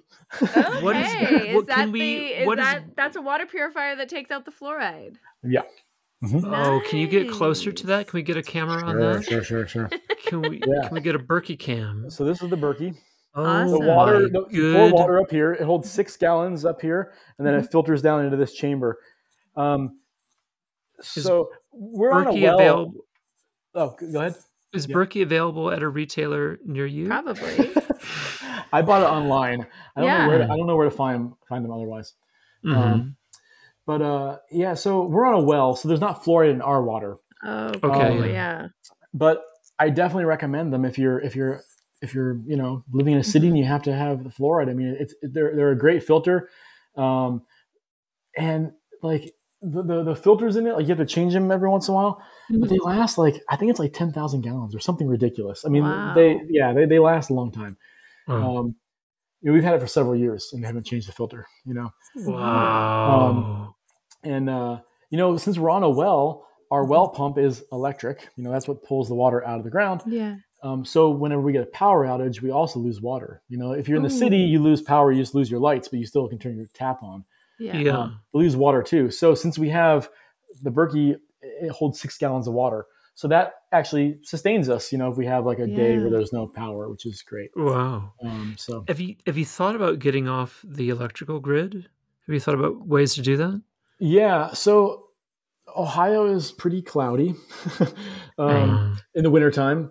Yeah. We get sunny days here and there, but I don't know how well solar would work here. Mm-hmm. Okay. Is there any other electrical source you could use to get yourself off the grid? I don't know. I mean, I've never looked into wind power. I mean, I think that's pretty expensive. To get a big ass windmill, or like a bunch of children running those things in a circle to a generator. Yeah. You get a bunch of hamsters and just make them on the wheels. Yeah. Genius. Bunch of hamsters. I'm glad we had this talk. 6 children would about do it. Get them on the bicycles, Yeah. Oh dear. Actually, don't they have those bikes that generate? You ride the stationary bike and it pumps up the battery. Why isn't every gym in the country every bike should be connected to the grid? Every time you are on a machine, you're moving back and forth. You should be generating electricity. Think about that. That'd be amazing. Oh Absolutely, it'd be so great. You're a genius. That's amazing. He is already married. Thank you very much. Just saying. That's a great idea. Completely lit up by our guest. Wow. All right. What other area didn't we cover? What other weird things are you doing over there in Ohio? Well, so let's see. We talked about sleeping. We talked about eating. We talked about drinking. Yeah. We didn't talk about movement, comfort, or discomfort. Oh yeah, let's get into it. Comfort and discomfort. Yeah, you mentioned. So some of the things overlap a little bit. A lot of the movement I do, like Ashtanga, can also fall under. Yeah, it could fall under discomfort too a lot of times. So but movement. I mean, I think that for me, with my back, sitting did not make it feel better. Resting it did not make it feel better. Movement was the best medicine, and even still, if there's a rest day and a moon day, 2 days back to back, I am adjusting that moon day or adjusting my rest day. I'm not taking 2 days off in a row. If I do that day coming back, it's hard to move again. I need the constant movement. It's really good for my back. Obviously, in my movement routine, I have the Ashtanga practice. Mm-hmm. I do pull-ups every day. I love doing pull-ups. I think they're just one of the best bodyweight exercises there is. I think I got hooked on them as a Marine and then as a climber, but then they don't really hurt your Ashtanga practice either. So, they're good. They're actually really good. Mark Roberts actually convinced me to start doing pull-ups because his fucking practice is amazing, and he's doing 50 of those things a day. And I thought, I could do some pull-ups, and fuck if my pecs didn't ache for months. They ached. I'd go to bed at night and they were just aching. And then none of my shirts fit anymore. was, Yeah, I don't know that's if a it was problem. worth it. You I just don't gotta know go if it was shirtless worth it. more often. I had to go shirtless more Yeah, often. yeah. And And yeah, then you I lost don't your mean. back bend. lost, I didn't lose my back bend. My back bend's phenomenal. So pull-ups, Pull-ups, Yep. yeah. And then yoga. Abnormal deviant movement. I think as much manual labor as is practical for where you live and your lifestyle, I think is important. Mm-hmm. So like I said, I split my wood. Yeah. And I try to do as much of that by hand, like with an axe. Yeah. Once in a while, I'll use the splitter if it's like elm or something that doesn't want to split. If it's a horrible wood. But I mean, most of the time I'm out there with the axe splitting the wood. And I'll do like an hour or two of that, like every day in like the spring, summer, and fall. In the wintertime, I don't really need to split as much. Yeah. And so I'll do that. But like, if you can't do that, you can't do that. But like, there's other things like, a lot of people I know who live around here, like they hire out their lawn service, I think it's a matter of, I'm not saying you shouldn't hire out your lawn service, but it's, if you're going to hire out your lawn service and then go in and sit on the couch and watch Netflix, not great. Then maybe you should have mowed the lawn. That walking could have been helpful. Yeah, I agree with you completely. If I do all the lawn stuff myself, and I do all of the snow stuff myself. And it's something that I often think about is how Krishnamacharya would say that the best exercise you can do is splitting wood. And shoveling snow. He was a big. Yeah, he loved didn't it. shovel a lot of snow, but I'm sure he did. shovel a lot of snow. But it's good exercise, though. It's great exercise. Yeah, it is. It is totally not awesome for your back, though. It's okay. Yeah, I mean, you gotta bend your I feel knees. I feel like you have to be. I don't know. When you have an injury, I like to think of it not as an injury, but as an opportunity to have acute awareness in a certain area of your body. So you get very hyper focused on like, how do I move right to not hurt myself? And whenever you're frustrated because a certain log won't split, you get a little pissed off and you lose your form.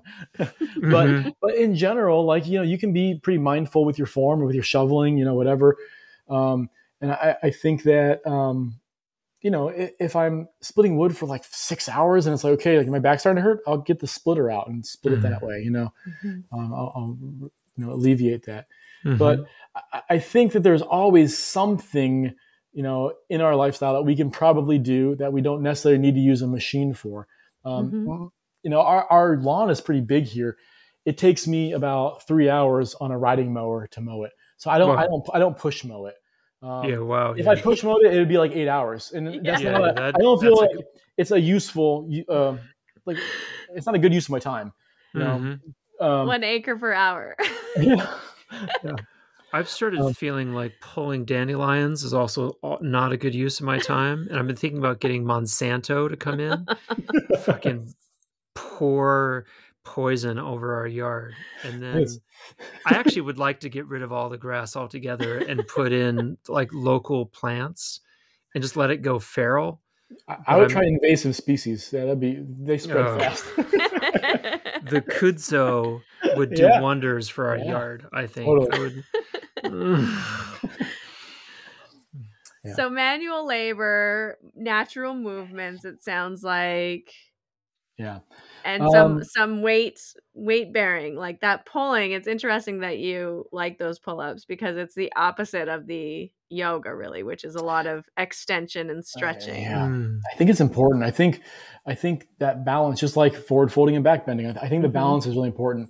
And even though, like I said, I'm not climbing as much as I used to, I think climbing and yoga pair really well together. Yeah. I was climbing a ton, when I first started. And I never had tight shoulders. I had a tight low back. I had tight hamstrings. But I always had, I could always do all the binds. Like that was never hard for me. I had really good range of motion in my shoulders. And people are like, doesn't climbing make your shoulders tight? And it's like, well, I don't know. It hasn't for me, But I think like using, if like, let's talk about like strength exercises. Like if you are doing strength exercises and you're using like a short range of motion, then like, yeah, you're going to lose range of motion. But if you're going through like the end range of an entire motion, then I think it actually builds more, range of motion, more mobility in the joint. Maybe not flexibility, but mobility. I think that's actually more important than just being like a loose little.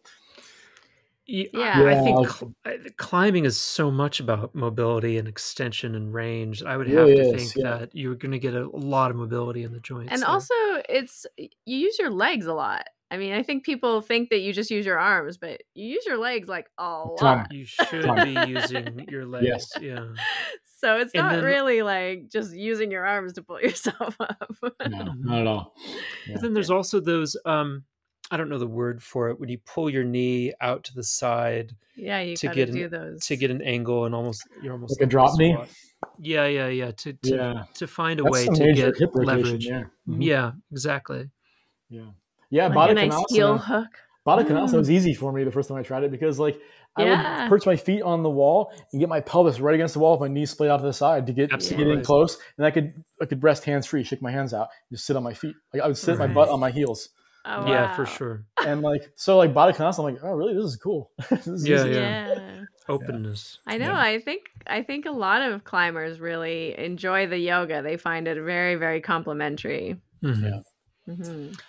And if you're a girl out there and you notice that there's 19 women for every man in your yoga class, then try climbing, and you might find there's the opposite ratio. You might find a different ratio for yourself. And women make it was funny because when I worked at this climbing gym, a lot of times I would have new people come in, and they would sign up for a lesson, and it'd be like a date. It'd be like a guy and a girl, and a lot of times these like big, bulky, strong guys were like, hey, I'll do it first because it's hard, They try to show their girlfriend how to do it. And they would get 5 feet up the wall and fall off. And then their girlfriend would get on the wall and scamper right out perfectly. So graceful, you were saying it's a lot of legs, and a lot of strong guys think it's all pull-ups and they don't use any legs and they burn out within a couple of movements. Where women are a little more intelligent with their body movements, I think a lot of times. Mm-hmm. And women make amazing climbers. It's really cool to watch. I think I was at my peak fitness when I was climbing at the gym a lot and doing the Ashtanga practice. Mm-hmm. Yeah, I think they pair well. Oh my God. You're still so much younger than me, though. It unnerves me when you say that. And then I had a child. Then I got old. Married an old man. And the last movement that I do is walking. I hike. I hike with Chai every single day. Yeah, we get out in the woods, and I think that walking in general is just good. It's stress relieving. But being in the woods, you're getting that clean air. It's quiet. I just think it's good for you on so many levels. Being in the woods. I don't know if you guys know anything about have you ever read about forest bathing? It's like a Japanese fad. Huh. I once spent 3 days naked in the Upper Peninsula. If that's what you mean. I was really high, but I was stone cold naked as well. Kind of like that. Yeah, kind of the same thing. Yeah, the Japanese are big into that. Yeah. The forest bathing is like a meditation. It can be a walking meditation, but you walk mindfully and you try to heighten all your 5 senses. You try to really experience the wilderness. But they've done studies and they say that that there's a type of white blood cell that's an immune cell. And if you spend 3 days out in the woods, on a little retreat in a cabin or something, that this cell count, it doubles for over a 30-day period after you go home. That's amazing. And it's an immune booster, so it's pretty cool to think about, but even if that's, who knows if the science on that is all accurate or not, but still, just think about it. Normally we're surrounded by exhaust and all this other stuff. You're walking in the city, just to get out in nature and have that clean, fresh oxygen that. There can't be anything wrong with that, So I'm a big fan of just getting out and hiking every day, rain or shine, snow, waist deep snow. I'll still go. I make Chai cut the way through the snow. Yeah, that's something that we didn't. I don't know why we didn't think about this, but we didn't anticipate the amount of walking we were going to do with the dogs. And it is a significant impact on our daily lives, how much. But it's good. Time it's a lot of time to walk a dog is significant because you got to be out there in minus 30. Yeah, that's the only problem in the winter. Yeah, it is. Wow. Builds fortitude. It's the discomfort principle. We're like an hour and a half. We're outdoors now, and we were not doing that before. It's nice. You're absolutely right, though. I mean, it's the same. It's the discomfort. You know, that's why I do like the cold baths or cold showers, or just even like jumping in the snow and rolling around. I do that too. Nice. You know? But like I think like acclimating to the cold is like really good for us. You know, I mean, there's all kinds of studies. Like, do you guys follow Andrew Huberman? Huberman Lab? Yeah, he's amazing. I don't know him. He's so great. But like, he gives a lot of the science behind it. But it raises like what is it like? Let me look here. I forget the terms off the top of my head. Well, it activates your vagus nerve. I know that. It does. Which stimulates your parasympathetic response. But there's two like big, what are they? Dopamine. So they say like 60 degrees, 60 Fahrenheit. I forget that is in Celsius. But like 60 Fahrenheit for like up to an hour, like almost doubles our dopamine levels. And then dopamine plays like a lot of roles in the body, but you know, the one thing it does is it elevates our mood. Yeah. So like, that's good, you know. And then the other one is cocaine also elevates your dopamine. I just want to put that out there. Epinephrine. Oh yeah, just gives us some feeling of aliveness. You don't have to just sit in the snow. You can just sit in the snow. That's right. That's a different kind of snow. It's a different kind. You know about that stuff, do you? Okay. Yeah. So do you wake up and take a cold shower? Do you do hot and then cold? What I usually do is in the morning before I practice, I like to get warm, especially in the time here. So I don't do a cold shower in the morning typically. Okay. I'll get a hot shower. I'll go to the shower, maybe get in the sauna, do my hip stretches and do my practice. But after practice, so like one of the benefits of the sauna is that like whenever you work out, you get into like an anabolic state. If you get right into a hot sauna after a workout, it actually tricks your body into thinking it's under stress still because your heart and your lungs are under stress. So it keeps you in the anabolic state longer. So I usually get into there right after my practice, like quick shavasana and then boom, right into the thing for like 30 minutes.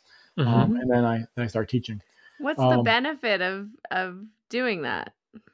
Being in an anabolic state, you're in a muscle building state. Versus like catabolic, where it's like muscle deteriorating, you know. So if you're getting like proper nutrients, you know, and you're in an anabolic state longer, then your muscles are in a state of building longer, which is good. Interesting. Yeah, that's fascinating. But then I wanted to build a sauna in the house. I told you that. Just like start a fire in like a random room and close the door. Right. Should work. Okay. So then when are you cold showering? Like in the after afternoon? that then. No, after that. So then I'll get out of the sauna and then, you know, before I teach, I want to just get a quick rinse off, you know, some nice. So I'll just like jump in the shower and like I'll do hot water for just like a minute or two, and I just gradually turn it down cold. And then I have a tub in my backyard, and I'll do that like a couple times a week. An ice bath. Yeah. Proper ice bath. Yeah. Get all the heat out of the body. Nice. You got to do that if you're getting up at 2 a.m. You got to get that heat out of the body. Yeah. The inflammation builds up, I'm telling you. Yeah. It's true. Well, he's being very you're very and meditating. I know. He's much more healthy than we are, for sure. During the day. But the inflammation does build up. I think the cynicism builds up the inflammation is my experience. I don't think he's got a lot of that. No, right? He's so nice and sweet. Nice guy. Did we miss anything? Did we miss any? Oh, what do you do for comfort? Come on. He's got his dog there, sweetie. Chai is a comforting dog. Yeah, I mean that's one thing. I think connecting with others and then with animals, like with your pets, that's like definitely part of comfort. But like meditation, reading, you know, that's all kind of like my comfort things. And some people consider the sauna comfort. I don't know. I kind of consider it discomfort, but some people love it. Some people love heat. I'm more inclined to be cold than hot myself. But I mean the forest bathing, like the hiking, I feel like is part of comfort. Yeah. But then also like caring, I think caring for plants, like there's like a meditation when I'm like digging my hands in the dirt. Like, I have a lot of potted plants in the house and in the shala and stuff. And I find that there's a connection there, and it's very peaceful for me. So like that is part of comfort. Even like my vegetable garden, like taking care of that is part of my comfort. I mean, that's pretty much it, I think. Do you ever just like sneak a vegan brownie with a coffee or something? I have. Okay, so I have a major sweet tooth. I love sugar. All right, now we're talking. Yeah. You're pre-diabetic, sweetie. I don't think we're talking about the same thing. No, I'm talking about what his guilty pleasure is. There's got to be something. There's always something. No, ice cream is my biggest weakness by far. But really, any chocolate, like if you leave chocolate in the house, like it's gone. I mean, you can't. Yeah, I mean, it doesn't last. Like, yeah, I mean, there's like no limit to like my level of fullness when it comes to chocolate. Amazing. Yeah. Do you drink coffee? I do, but like I didn't until I think I was like 40, maybe. Like, oh wow. I mean, maybe like on a climbing road trip, if I was like doing like a 20-hour drive out west or something, like I would drink some coffee, like just for like, for the purpose of it, but not because I liked it. I never really liked it. Yeah, I mean, really, when I went to Italy and taught for the first time and had espresso, that's when I was like, oh, like this is pretty strong. I think I could do coffee. So I came home and was like, yeah, coffee's pretty good. Yeah. But do you drink it every day, or is it just like a special treat? None every day. No. Yeah. Can I ask you? Speaking of traveling, I was looking at your schedule on your website for the amount of workshops that you're doing. Is that a pretty regular schedule that you keep? Are you on the road that much usually? So like I think I did my first like international like workshop in like 2016 or 17 maybe. And then every year, like I don't advertise it at all. I don't personally, and I mean, if you guys do this, no offense or anything, but I personally don't find it very tasteful to just randomly write an email to Shawls and say, hey, I'm Marque. This is what I offer. Do you want to hire me? I get emails like that from my Shawl all the time. Really? I don't know. So I Oh, you get emails like that. I do, yeah. From people I don't know or don't have a connection with. And it's like I kind of want someone that I'm connected with to teach my Shawl, and not just some random person that wants to sell me something. So I don't do that. So my workshops have built slowly. Like I never was out there like peddling it, trying to get it, people to do it. It's just like if someone liked what I had to say on social media and they want to hire me, then they reach out to me. Yeah. So it built up slowly over the years, and it was starting to build up a lot right before COVID. I think the year before COVID, I had like maybe like 10 or 12 like international workshops, and then COVID happened.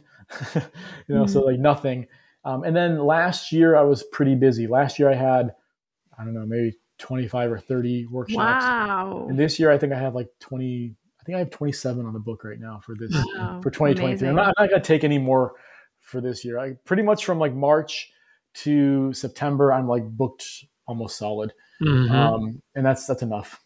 Yeah. So what do you do with your Shala? You got some teachers there that take care of it for you? Yeah. I mean, in the past, it was always kind of like a little bit of a free for all.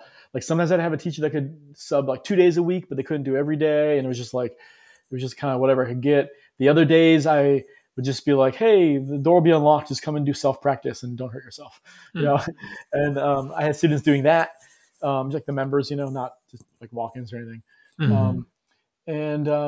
This year I have like, a lady who's been assisting me for a while, but her schedule has recently changed and she's now going to be assisting me 6 days a week. So whenever I'm gone, she'll be able to run the whole schedule. And so that'll be good because for consistency, like I would always like build my clients up, like get like more and more students, and then I would be gone for like a month, like in my store. And for like sure. the new ones you lose, like the ones who aren't booked yet. It's like they're there because you were there. Yeah.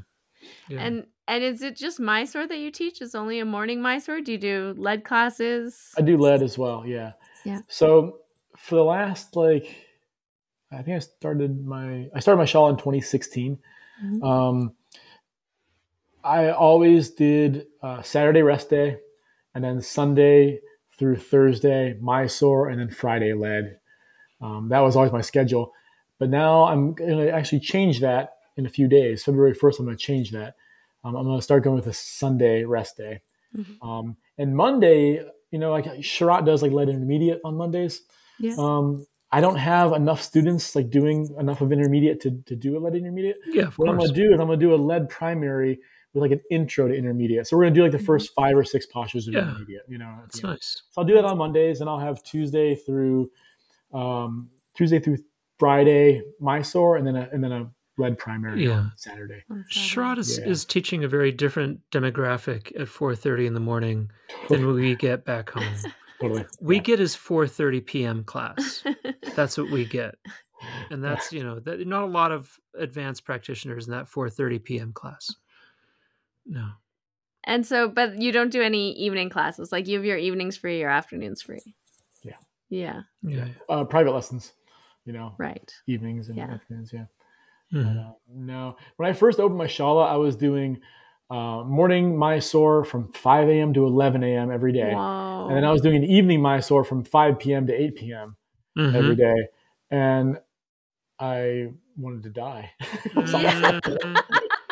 I couldn't sustain. I was like, this is insane. That's how many of us developed a coffee addiction. In fact. I don't know how teachers do. I know a lot of teachers that do. I mean, they do morning and night, and that's just their.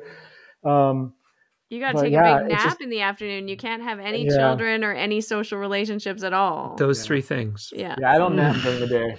Nap, get, like, really bad no headaches, children, so no personal relationships. Yeah. That's about it. Outside of potentially maybe a spouse that's very understanding. But they have to be your personal assistant as well. Or your personal assistant. That personal assistant has to be your spouse. Bedfellow. Yeah, it's hard. That's a tough schedule. Yeah. So after a while, like I just told my students, like, look, like if you want to keep practicing, you're gonna have to learn how to get up in the morning. Yeah. And for a while, like I was like threatening to stop the evening Mysore, and they were like, I'll have to quit. I won't be able to come anymore. And I didn't want to lose, because they're like nice people and they really like to practice. And so I'm like, all right, I'll keep it going. And I kept threatening it, and finally I'm like, I'm doing it. And like of all the people that said, oh no, like it doesn't work for our schedules, we can't. They all ended up coming in the mornings anyway.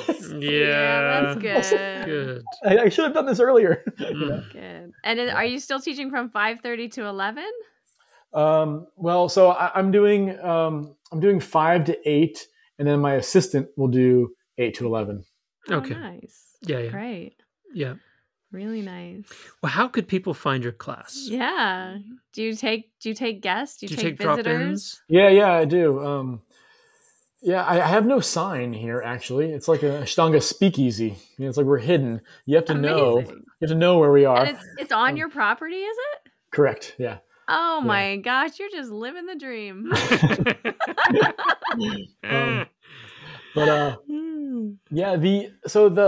The house that I'm in right now, this is our house.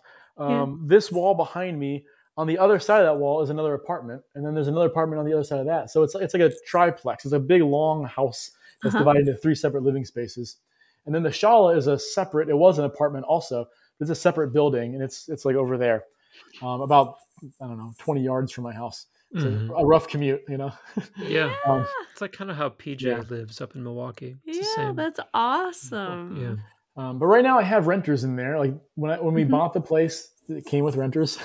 So they're in there. But eventually when they move out, I would like to open that up to guests, because I do, like Geneva, Ohio has like 4,000 people in it. It's a very small town.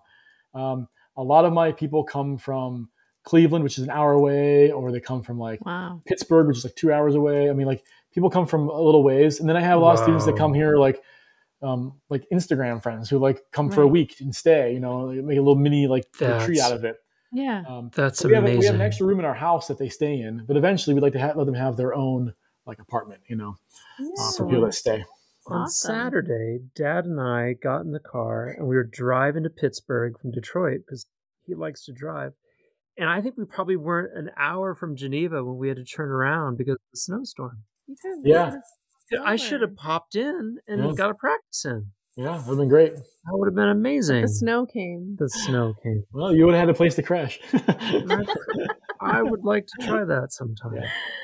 Beautiful. So people could just email you and you could give them like the map. It's gonna need a map. Yeah, I mean, my website has all the info where we're at and stuff, Great. And what's your website? Great Lakes Ashtanga, I think, right? Yeah, Great Lakes Ashtanga Yoga. Great Lakes Ashtanga Yoga. Kind of a mouthful. And they are Great Lakes, aren't they? They are great. All 5 of them. All 5 of them.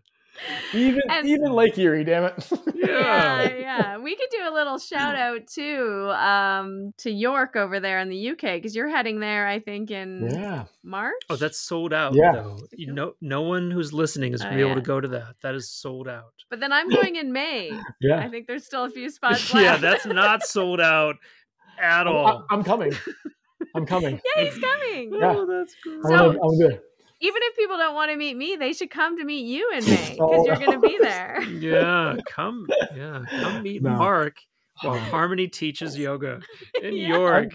I'm super excited to practice with you. Actually, I've been wanting to meet you and work with you for a long time. Actually, a ball breaker. You were going to regret ever saying that. I'm going to put myself in boot camp for the next 4 months. She's going to step on your hands. She's going to punch you in the back. She's going to slap your thighs. All the things. All the things. Oh, thanks, cool. Man. Yeah. There's a lot of comfort and discomfort in my class. Well, it has been a real pleasure to get to know you.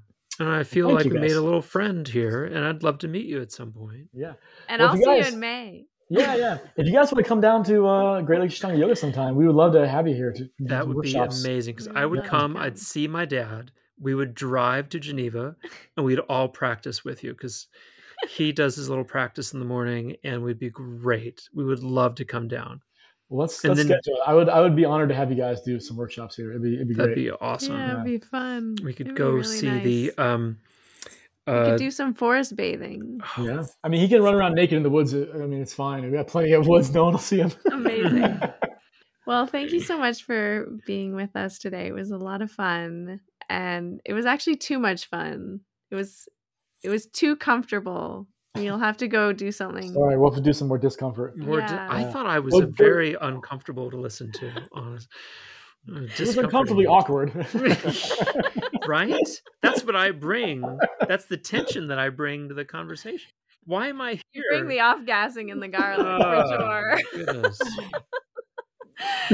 But you have to get to bed now. It's getting close to bedtime. So thank you for staying up late-ish to talk to us. Of course. Thank you guys. Thank you so much. Just a quick reminder before you go, B School is closing this week, Thursday, February 23rd. Get into B School, up-level your business, start something that is soul satisfying, that is drawing students and clients that are totally connected to you, that are aligned with your mission, your purpose, that are looking for your services. Help make the world a better place through your offers and your services, and come into my mastermind. Let me help support you in doing that great work that you've been put here on the planet that only you can do. I love helping entrepreneurs, especially entrepreneurs in the wellness space, bring their vision and their dreams to life. And this is absolutely the #1 best program I know that can help you in really building that business that you love, and a business that's going to bring in the profits that you need to support yourself and your family and your future. So look at B School, jump in, DM me with any questions. It's closing this week, so you only have a few days left to come in and start getting all of the great bonuses that I'm offering. B School's only offered one time this year. This is the time. Get in before the doors close this week. There's only 4 days left. I would love to see you inside. Thanks for listening to this episode of Finding Harmony. With me, your host, Harmony Slater. You can find out more information on my website, harmonyslater.com. and I look forward to connecting with you again soon.